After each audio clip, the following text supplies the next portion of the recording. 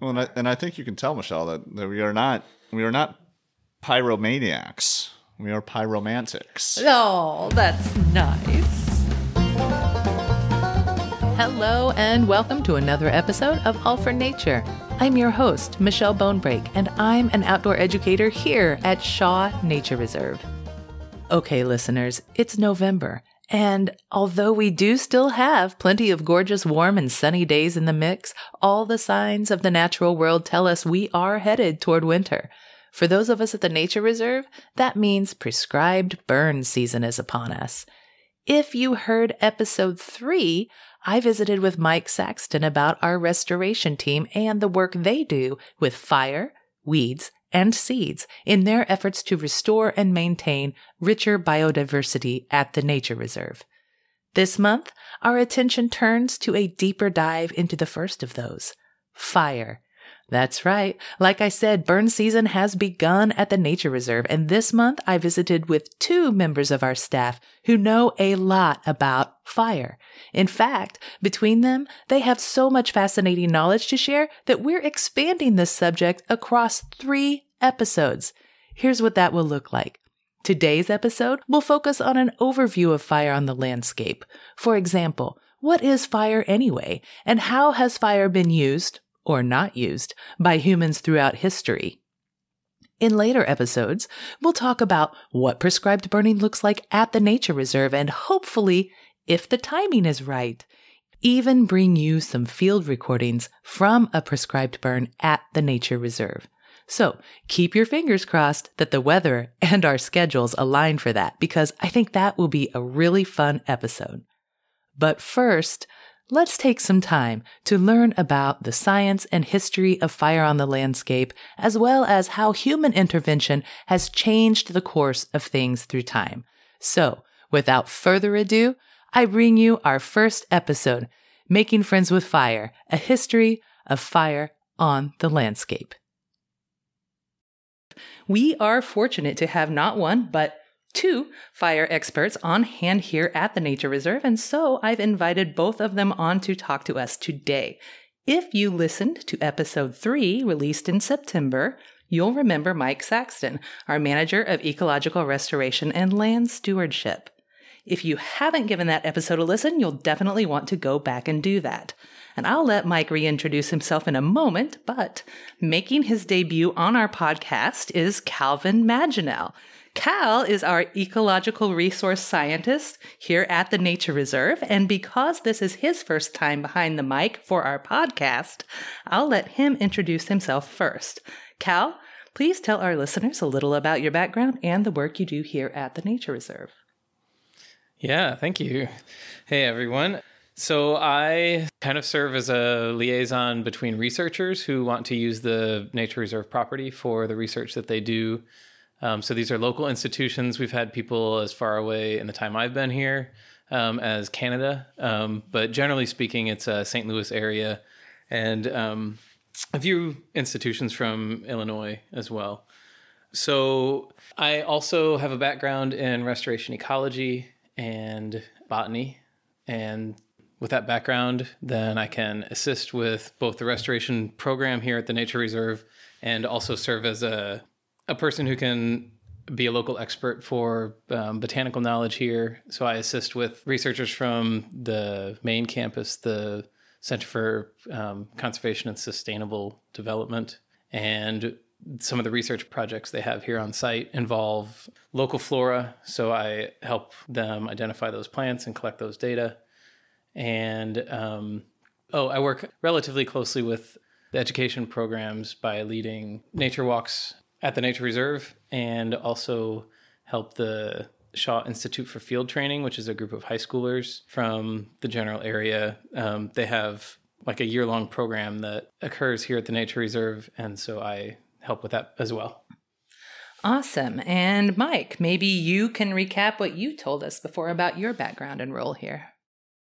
Sure. So I've been with the Nature Reserve for about 8 years, and I think kind of the cleanest distillation of what it is that my role in our broader ecological restoration program is fire, weeds, and seeds, right? So that makes up the bulk of my work and our team's work. So we're putting prescribed fire on the ground. We're controlling non-native kind of problematic plants.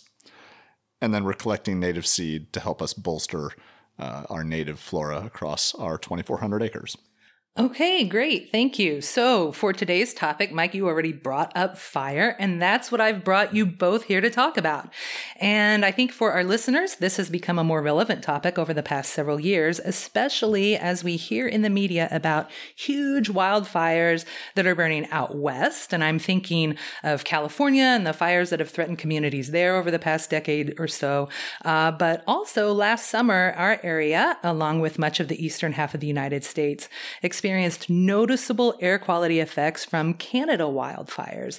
So we're hearing about fire a lot. It's in the news a lot. And if what I'm experiencing with our school groups who come to visit us is any indication, I think people have a lot of questions about fire. So let's just start with the basics.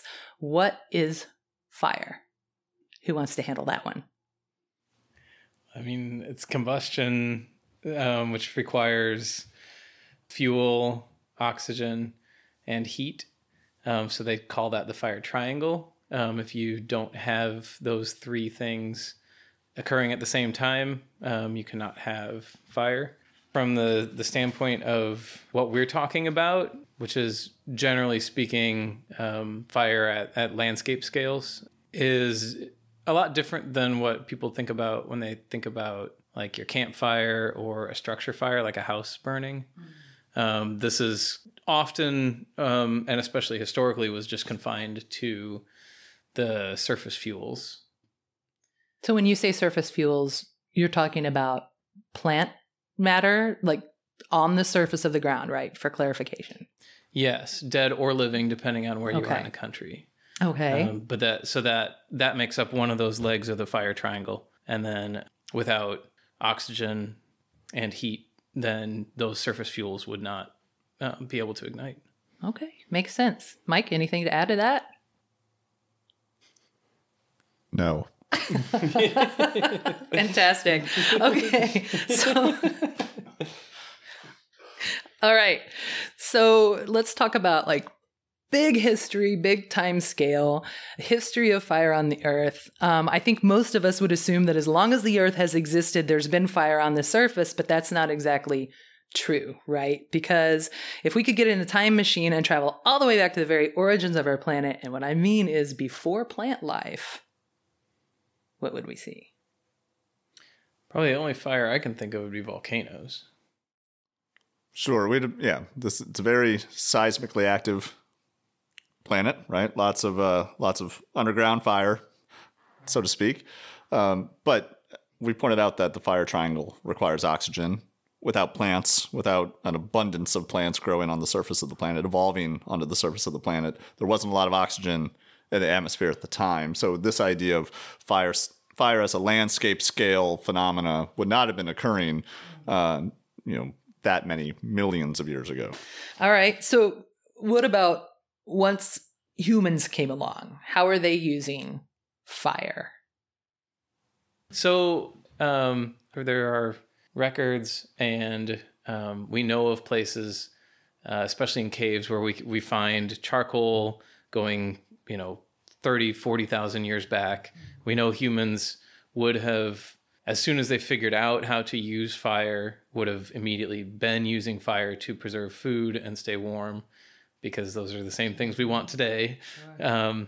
So I can't see a scenario where that wouldn't have been strongly tied to the evolution of Homo sapiens from the beginning. I mean, potentially before there was even Homo sapiens. But if there was an ability or an option to use fire, I would guess that as a tool that was used.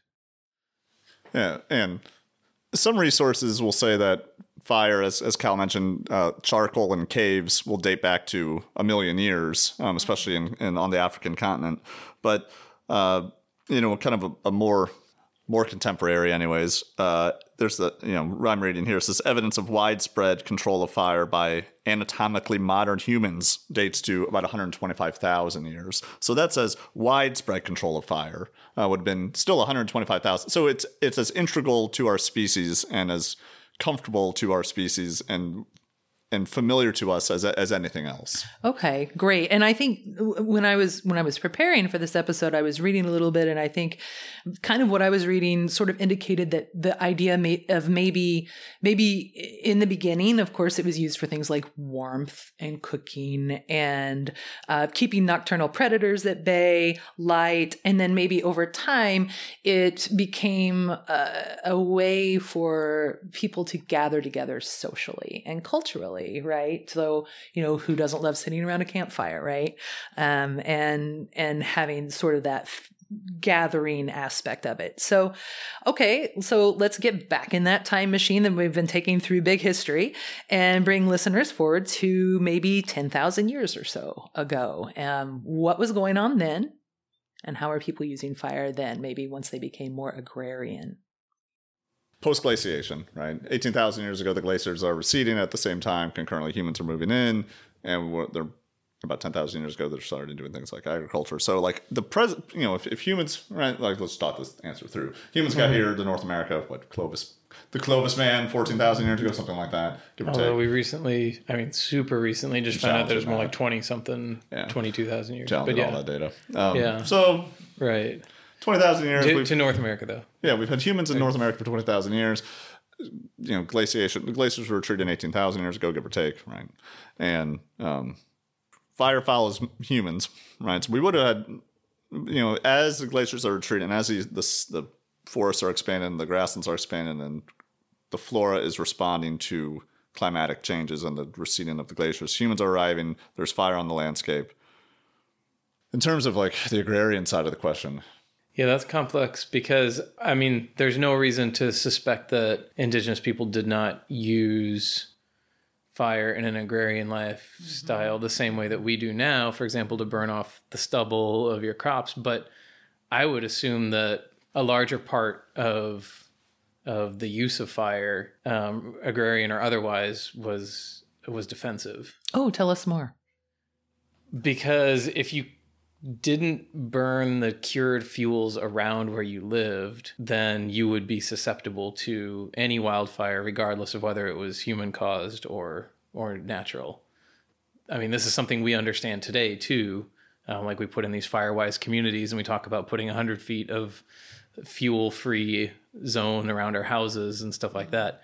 That this is exactly what they knew, they just did at landscape scale, right? Okay. So if you wanted to protect your village from fire, you burned up the fuel around your village. It's not like they had leaf blowers. Right. Yeah. So that any travel corridor probably burned annually. It was just safer. Okay. It was simply safer. Interesting. Yeah, so I think in terms of having, as Kyle mentioned, defensible communities, in 1871, there was a fire in Wisconsin called the Peshtigo Fire. And we don't really think of Wisconsin as being, flammable in the same way we think about California being flammable. But, 1.2 million acres burned, about 2,000 people died, and it happened all, extremely quickly. So when we do fire here at the Nature Reserve and we're lighting off a prairie, we can feel, we can hear, we can see the force and the energy with which these fuels burn. And this is all controlled. It's planned. We're expecting it. But imagine being on the landscape and think of a Little House on the Prairie, right? Mm-hmm. And you're out there on the Grand Prairie, and all of a sudden, out of nowhere, is this 30-mile-per-hour moving wall of flame that is engulfing everything in its path. So that's what happened in 1871 in Wisconsin, and it killed 2,000 people. Wow.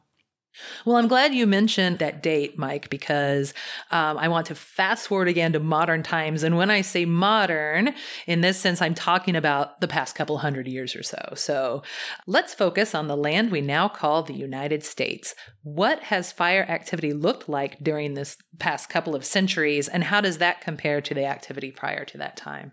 So I'm going to use the terms pre-contact and then post-contact or colonization. Pre-contact would be indigenous peoples living in their ancestral lands pre-meeting with or interacting with white colonizers. And one of the reasons that we talk about that is because even those first interactions brought European diseases, which the indigenous people that lived on this continent had not evolved with. So they were unfortunately quite susceptible to things like smallpox and all the other weird stuff that colonizers evolved with in their larger cities in Europe. Mm-hmm. So pre-contact indigenous peoples in the U.S., we utilized fire for a whole bunch of different things. So it kind of makes sense if you look at, if you know you have to burn defensively, and there's a certain time of year that the fuels around you become available or are cured enough, are dry enough. There's just like cyclical weather patterns that you can kind of come to expect. Okay, this time of year, generally speaking, the fuels are dry enough to carry fire. And as you, as a society, experience that over generations, you also start to figure out other times that it helps your own food gathering or your own hunting tactics to burn as well. So if I can burn when the fuels are cured, and I can also, for example, as Robin Wall Kimmerer writes about, I can remove the weevily acorns from the acorn crop, and I can remove the fuels from that area so that when the good acorns fall, it's really easy to collect. Well, I'm going to do that, right? Not only am I protecting myself from fire, I'm protecting my food source long-term, and I'm creating a place where it's easy to harvest food this year. Not to mention what happens when you get a place where there's all kinds of acorns on the ground and there's nothing in the way. Well, the wildlife come there too. Mm-hmm. So I managed to bring other food sources besides the ones that were just the most obvious. And those things played out across the country, right? Fire was just a typical, as typical as the rains every year, right? Like it happened, especially where indigenous peoples lived, which was by the time of contact everywhere across the U.S. Sure. Okay. Mike?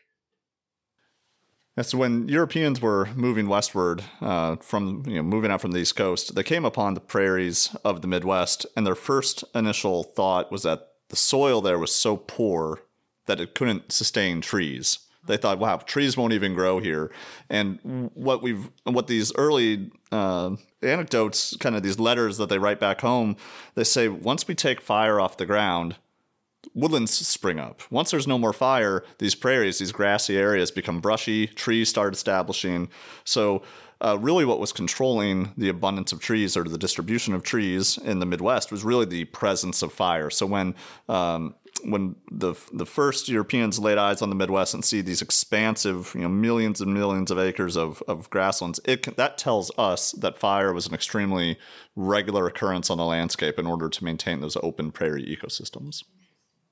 Well, and one of the ways that we kind of understand the history of fire is looking at tree rings, right? We use dendrochronology, right, using trees and using tree rings, and we can see through those tree records how frequent fire would have been on the landscape. Now, one of the challenges, as Cal already mentioned, is most of our fires were relatively mild surface fuel fires, right?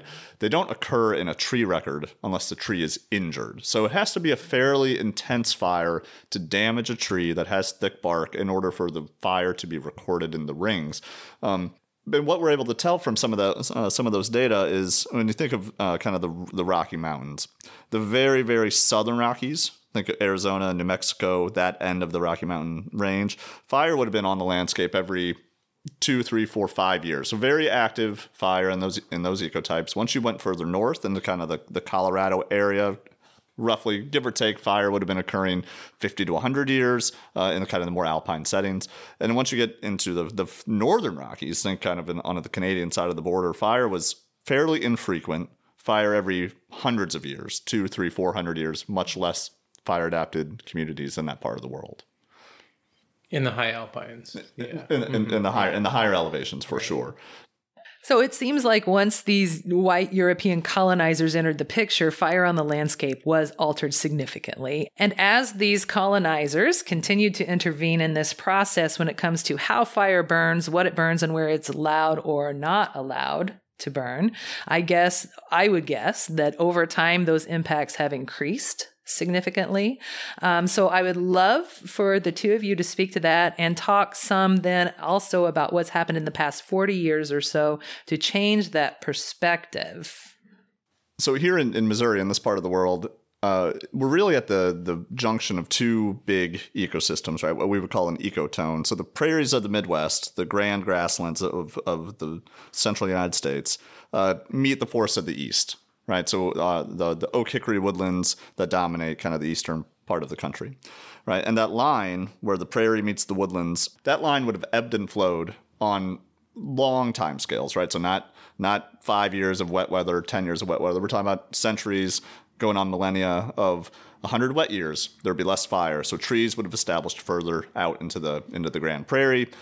Then you might have 100 dry years, more drought, more fire, and that line of trees gets pushed back further to the east. So where we're occurring now is kind of what would have historically been a little more of a savanna, many fewer trees, a lot more spacing between the trees, and that would have all been from the relatively high abundance of fire. So once fire was removed from the landscape, the ecosystems change abruptly and change in significant ways in a relatively short amount of time. Anything to add, Cal?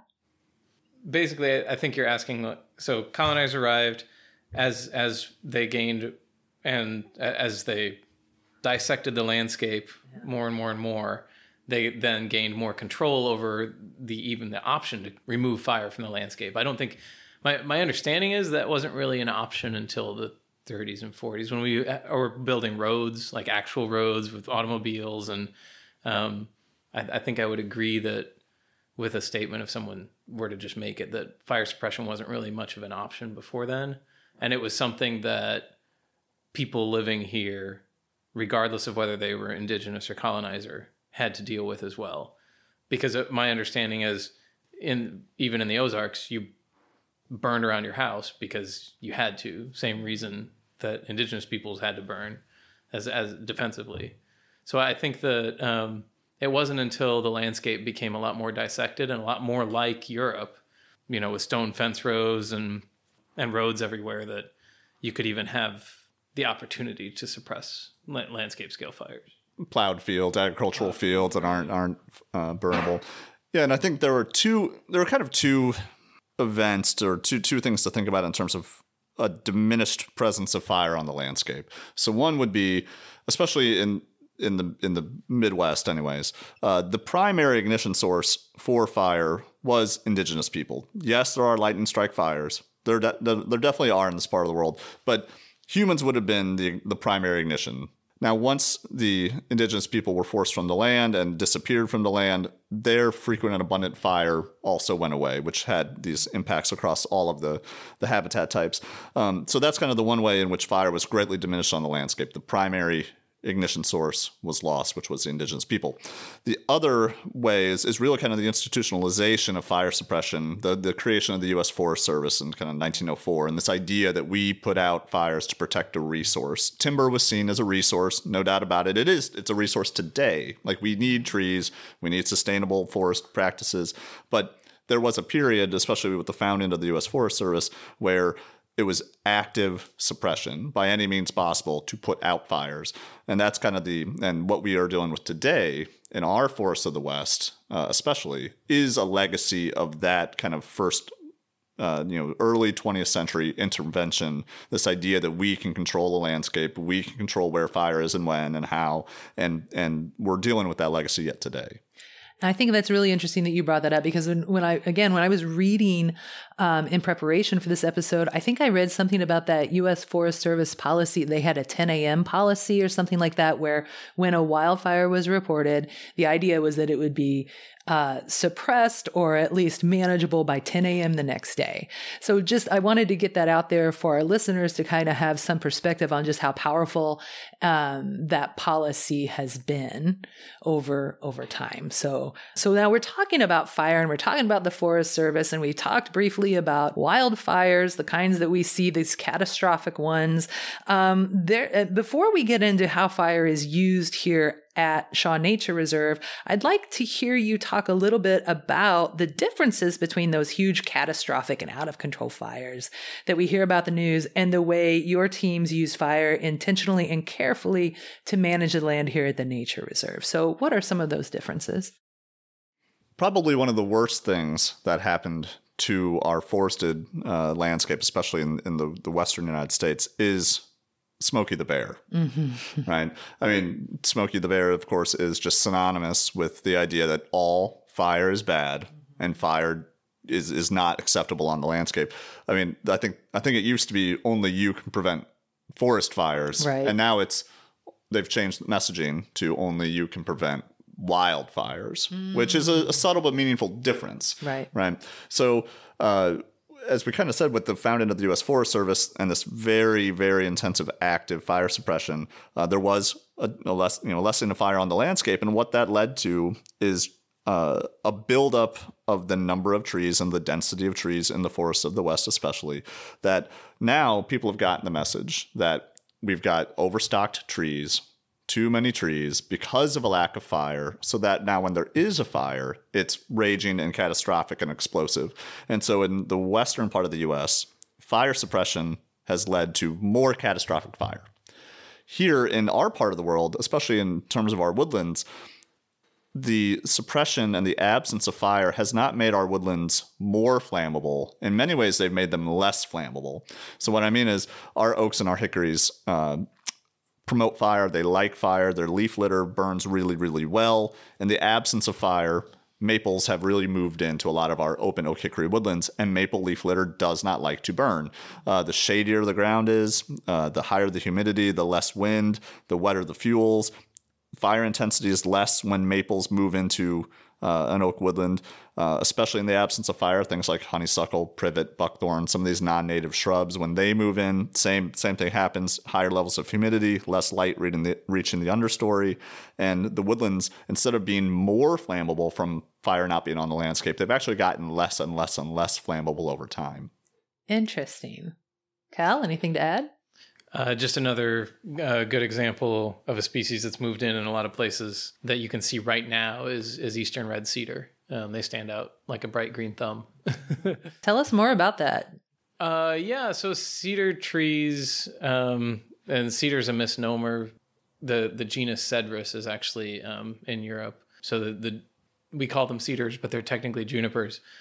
But the eastern red cedar trees that grow here are not very fire tolerant. They're one of the few species of trees in Missouri that if you remove all of the green needles on it, it will actually die, so that even if you cut it, it won't resprout from the stump. Most of our other species, including even shortleaf pine, which is rare for a pine species to be able to resprout from the rootstock. But those all kind of speak to a more fire tolerant evolutionary past. But cedar trees are great at colonizing disturbed areas.